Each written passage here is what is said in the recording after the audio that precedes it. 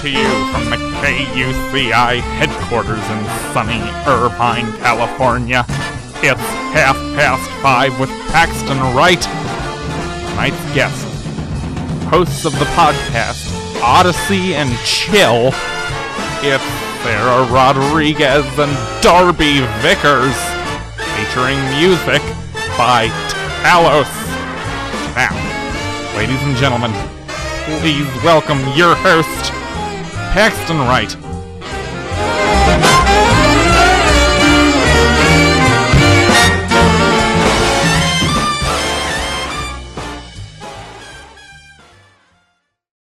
What's up, everybody? It's Paxton Wright. I hope you're all having a fantastic Thursday. I know I am. Now, I hope you all liked that little sign-in I did. That disturbed that I opened with. Been mulling over doing that as a sign-on for some time now on this show, but I've been a little hesitant. I've run it by some folks in my life, and the response has been lukewarm at best. But you know what? This is my show, and I'm gonna open it however dang well I please. So from here on, I'm gonna do that disturbed Maybe I won't. Who knows? This is week one of it. It's a work in progress. We'll see where I'm at next week. We'll see what headspace I'm in to do early 2000s death metal references. I think Disturbed qualifies as death metal. I don't know. I'd be a phony to suggest that I was aware of that. Anyway, what were we talking about? Oh, right. Yes, the show. I was very privileged to have on this week's episode a returning guest, good old Sarah Rodriguez, who was there on my second episode ever, as well as a new face, a non-familiar face, Darby Vickers. The two of them work together on a fantastic podcast that I can't recommend enough, called Odyssey and Chill, wherein the first half of every episode is dedicated to summarizing and basically spark notesing the Odyssey, Homer's The Odyssey, and then the second half they talk with a classicist about that specific section of the book. 3 parts, half an hour each, so you can listen to the whole thing in an afternoon if you please. That's what I did, and I loved it. So definitely encourage everybody to go check that out. Let's play a quick clip, eh? Here's something you need to know. Ithaca, where Odysseus is from, is a mess because... 1. His wife Penelope is in a bit of a predicament. She's left alone holding the fort, but she can't actually rule because she's a woman and the patriarchy is alive and well. And her father is too old to step in, and her son is too young. 2nd, there are suitors everywhere who have made themselves at home while waiting for Penelope to choose a second husband. 3rd, she, Penelope, is holding out the hope that Odysseus is alive because, if not, she has to marry one of these ass. And remember, that's available wherever podcasts are found, as far as I can tell. Just Google Odyssey and Chill podcast, and I guarantee you there will be links to any and every platform you can imagine. You know what to do. You know how the internet works. All right, we'll get more into the specifics of the podcast and what it was like making it, etc., in the actual meat of this show, which is the interview with Sarah Rodriguez and Darby Vickers. So that's coming up momentarily, so stay tuned. Remember that if you want to email me with any questions, comments, insults, inquiries, and or advice, and you just want to tell me that I should be talking more about ancient Greek mythology on this show, you're like, this is what this show should be. This is clearly Paxton's niche. Why is this not the whole focus of a show? And you want to tell me that? Well, there's a way you can do that, and you can email me at paxtonwright@kuci.org. That's PAXTONWRIGHT@kuci.org. You thought I was going to do a silly voice like I usually do every week. No, sometimes, yeah, you can't beat the classics. And by classics, I mean normal, human, everyday English. Anyway, remember you can also check out this show on its podcast at KUCI:5 on Apple Podcasts. Pretty cool stuff good old modernity, but I respect you for listening to terrestrial radio. I think it's good that we're still supporting that. That's assuming that you are listening to this on terrestrial radio. If you're listening to this on the podcast, I have no respect for you whatsoever. Just kidding. Podcasts are the future. Hence why I've had podcast hosts on this very episode. Because podcasts are the future. But there's a place in our hearts for terrestrial radio, or there ought to be. Let's move on. Sarah Rodriguez and Darby Vickers. Enjoy, everybody. Well, thank you both so much for coming in today. Thank you for having us. Much appreciated. Sarah, this is actually a bit of a reunion for the show and a bit of a milestone for the show. You and Josh Fader were on, I believe, the second episode of this show a while back, like last April. That's right. You know? Yeah. How times have changed. Absolutely. Still doing theater, and you're still doing the show. I know. But I both like to think we've learned a lot in that year. God, right? I hope. I mean, that's for the listeners to decide, I suppose. I'm also joined today by Darby Vickers.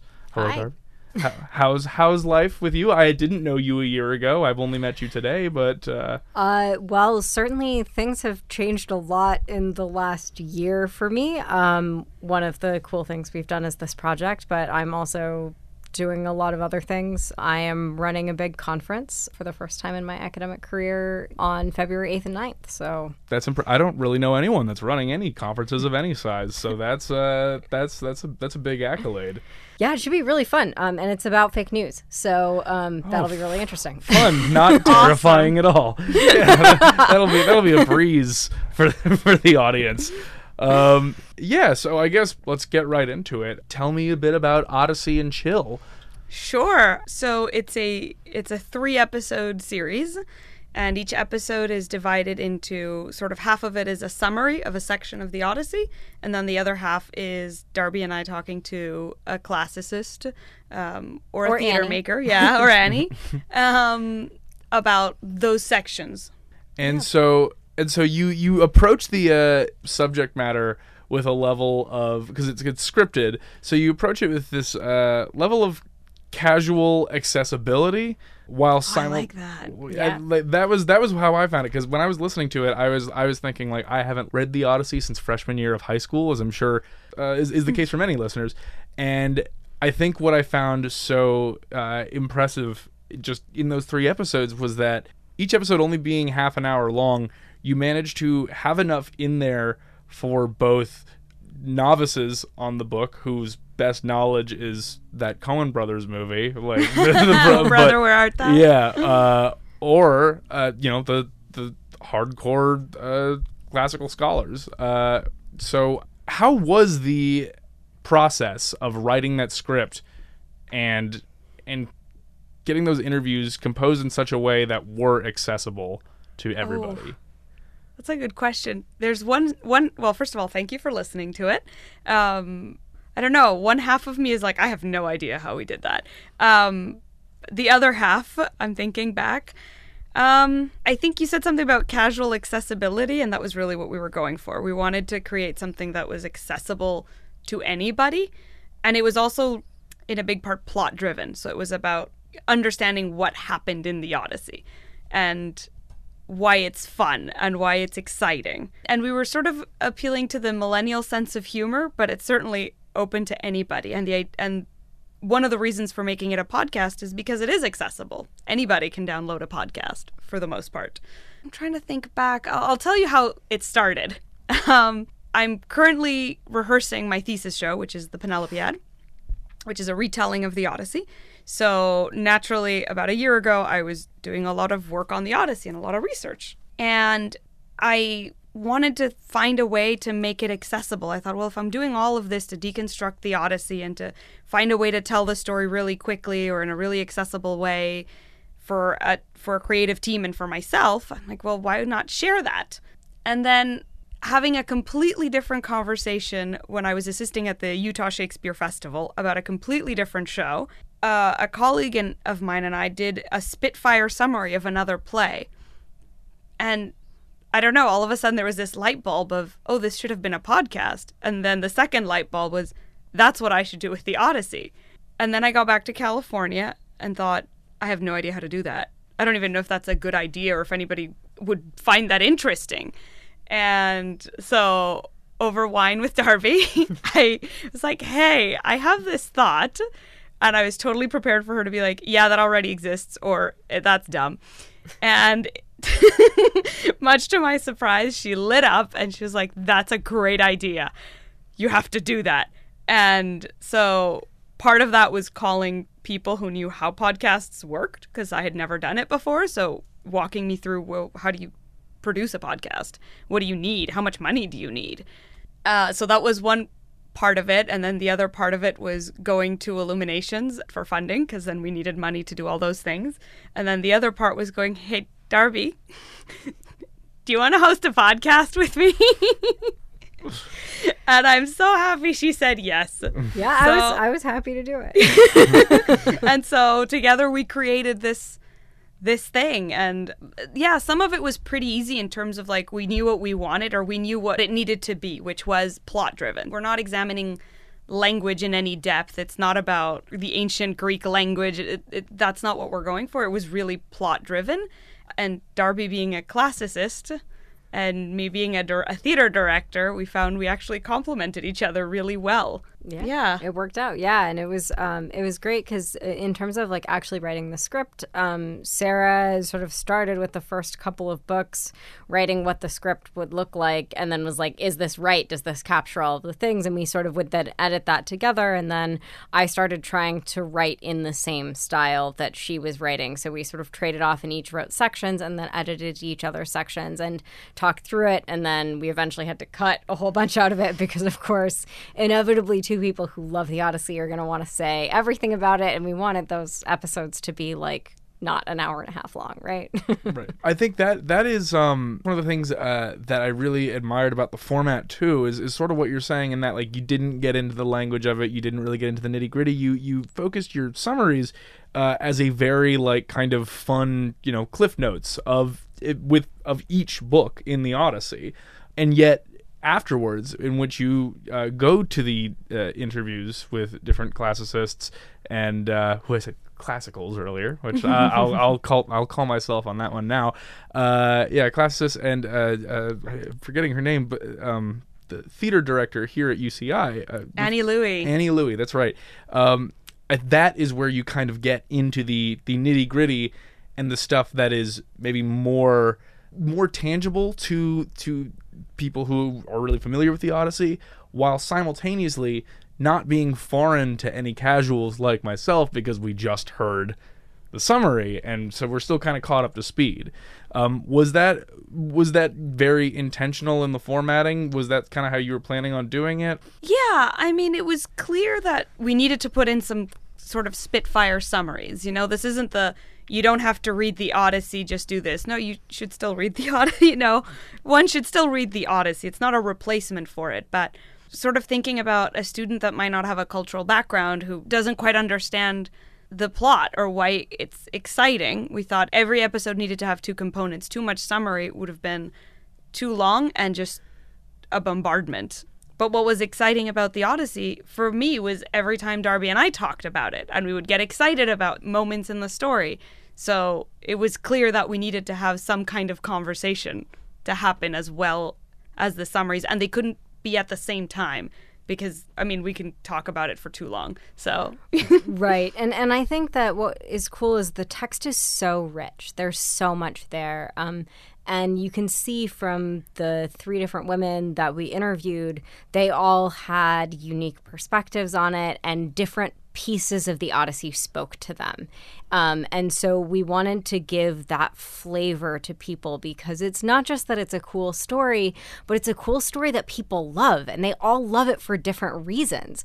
And that is what might be something that's super compelling to students, because for most of us who are in graduate school, there was some professor that just loved and was so passionate about whatever they were teaching that got you hooked, and that's why you wanted to pursue that. And so similarly, we wanted to just give a taste of that to the casual listener who was interested in hearing about the Odyssey for the first time. And what do you, I guess this is kind of a $1 million question, but what do you think it is that has made the Odyssey still a story that people, as you say, are so passionate about in 2020 is a story that is kind of the basis for all stories. From great works of literature like Ulysses to, I mean, every adventure story is somewhat based on the Odyssey. Right. I think.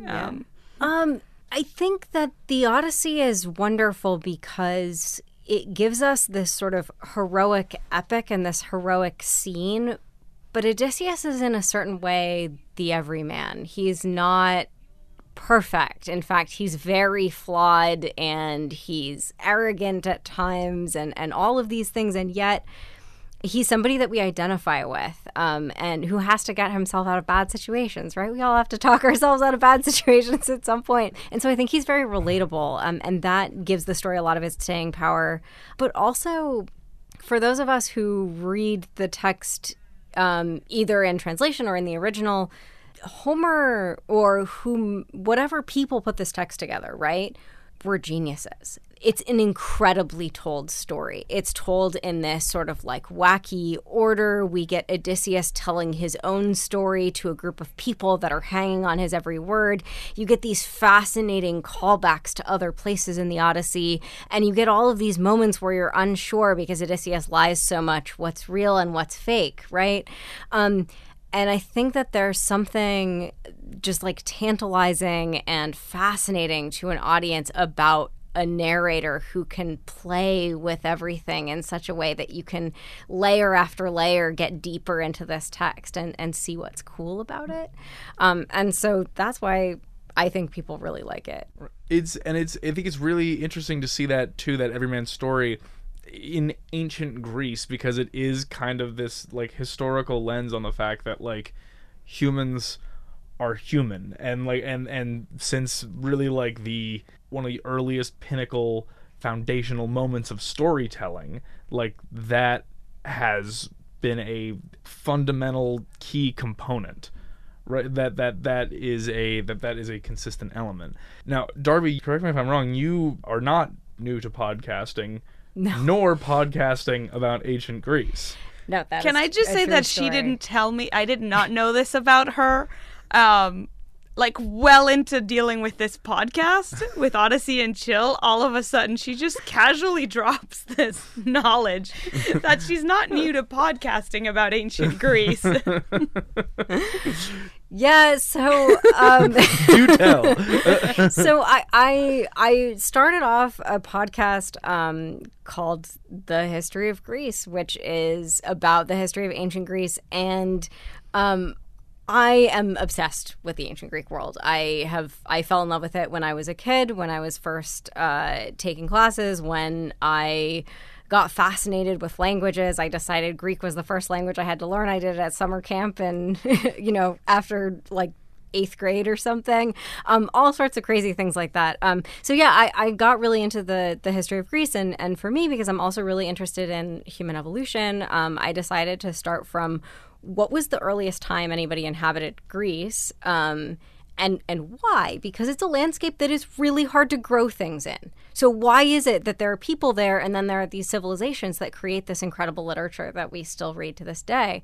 And so that was my interest in creating this podcast. But as it turns out, when you decide to teach yourself an entirely new discipline, it takes like 100 hours of research per episode. So trying to do that and write a dissertation was really difficult. So the podcast has been on hiatus for a while. Although hopefully I will resurrect it in the future because I have a ton of material written, and I would love to get back into it because I love this stuff. Absolutely. So what was the kickoff moment for you? I mean, you mentioned it was childhood. It was around 8th grade, you say, where it really kind of struck a chord with you. What was the kickoff moment? Why did you as a child gravitate toward this so strongly? Was it the mythology, the philosophy?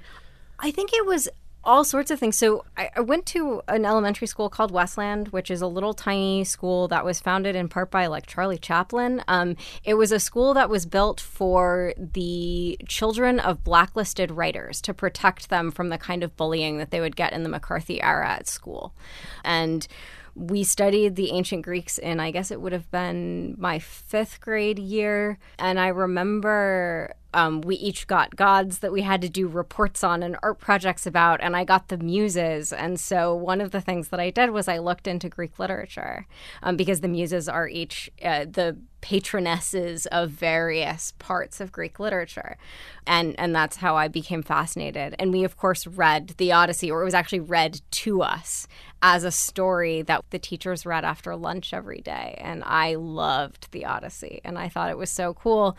And so when I got a chance a few years later to take ancient Greek in that summer period after 8th grade, I jumped at it, and I continued taking it through college. In your guys' interviews, because I mean these are pretty comprehensive interviews with people who obviously are quite knowledgeable and quite passionate on the Odyssey. Was there a particular, or I mean, I'm sure there were to varying extents, but was there like one particular insight you received which up until this point like really radically changed your perception on the Odyssey or greater storytelling on a whole? Oh, that's a good question. Don't know. There were like every interview had a tidbit of just awesome knowledge. I mean, even cutting the interviews was very difficult because they were much longer than what we present in the episodes. And we got to a point where it was just like every cut bleeds because it was all so fascinating. I don't know. I think in the last episode when Dr. Alex Purvis was talking about book 24 of the Odyssey, that was really fascinating, because up until that point, to me, it was always like, why is this here? Because it's so aggressively, I don't know if it's aggressively different from the rest of the Odyssey, or it feels like the end is book 23. And so, yeah, and myself, as I'm sure a lot of other people have had this like question mark about it, and hearing her discuss it and why it needed to be there and what it means, I thought it sort of made me look at it in a different way, and it gave me a different way of looking at the entire text. I sort of thought, oh, there's something really valuable about this idea that humanity can't stop itself from fighting and from having wars. That in order to stop it, it took a god. It took that kind of figure to just go, that's enough. Divine intervention. Mankind alone could not. I was really struck by that idea. Yeah, I'll go with that one. That was a big aha moment. I don't know. What about you? I think so. I thought that conversation was incredibly productive, and I really loved the insights into book 24 because I have always thought it was very strange. And that was a great conversation. But I actually think that I found just asking each of the three people what their favorite scenes was the most fascinating part of the interviews. Especially, so talking to Annie, that scene with the scarf and Io, I never found that scene particularly compelling. To elaborate just for listeners, if you could. Oh, yeah. So, and Annie has this wonderful description of it, and I will not do it that kind of justice. But essentially, Odysseus is drowning because Poseidon has smashed up his ship, and he's trying to get to shore in order to get to the Phaeacians who are going to bring him home. And he just can't get there. And this sea nymph shows up and gives him a scarf that will allow him to get safely to shore. And he's supposed to strip off all of his clothes and take that and grab onto it and use it to get to shore and then cast it back into the sea to return it to her. And that and the Nausicaa scene with all of the young girls playing on the beach that then find Odysseus there, which was Andromache's, like one of Andromache's sort of favorite scenes from her favorite section of the Odyssey. All of that always felt to me like a prelude to Odysseus showing up at the court of the Phaeacians to tell his story. Because, of course, my master's thesis was about him telling his story and the sort of oral traditions and how they were represented in the Odyssey.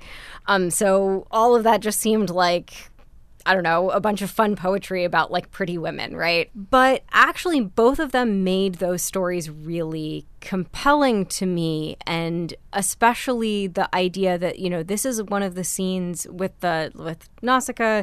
This is one of the scenes where we get to see what not just Greek women, but young Greek women are like, what their lives are like. We see them going to the river to wash these garments.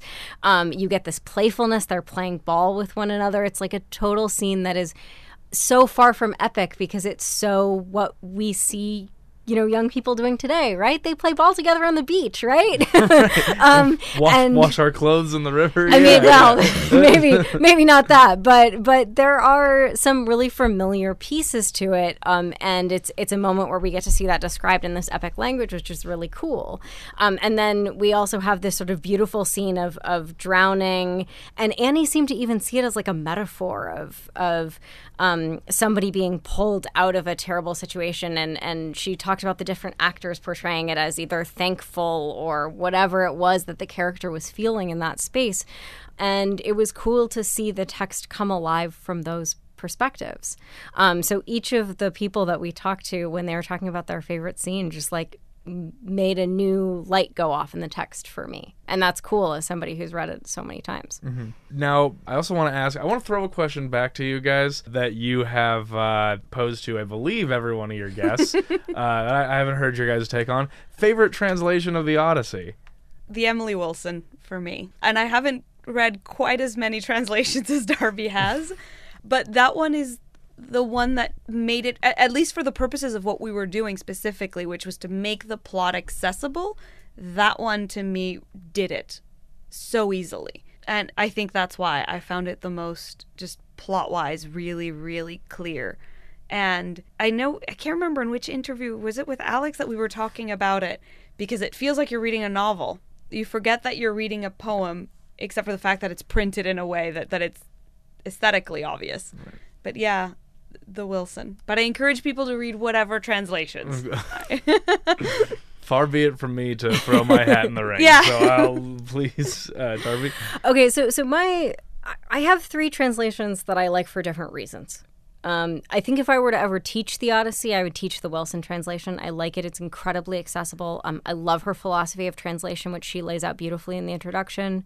I think that is a text that doesn't make the Greek world feel foreign. It means that you can sort of dive into it. Now, as somebody who reads ancient Greek, I love the Lattimore translation because it is line for line identical in meaning to the Greek. So if I am having trouble with a line in Homer, I can go check it in the Lattimore translation. And that is incredibly convenient. And it's really just a useful tool to have. And then the last one is Ian McKellen does an absolutely fantastic audiobook of the Fagles translation. And that was the first moment where I felt that the text was really an oral text. Because it's hard to imagine that this was originally a text that was recited rather than read. Especially when you're reading it. I mean, if you read the Lattimore translation, right, it's very archaic. It feels very read.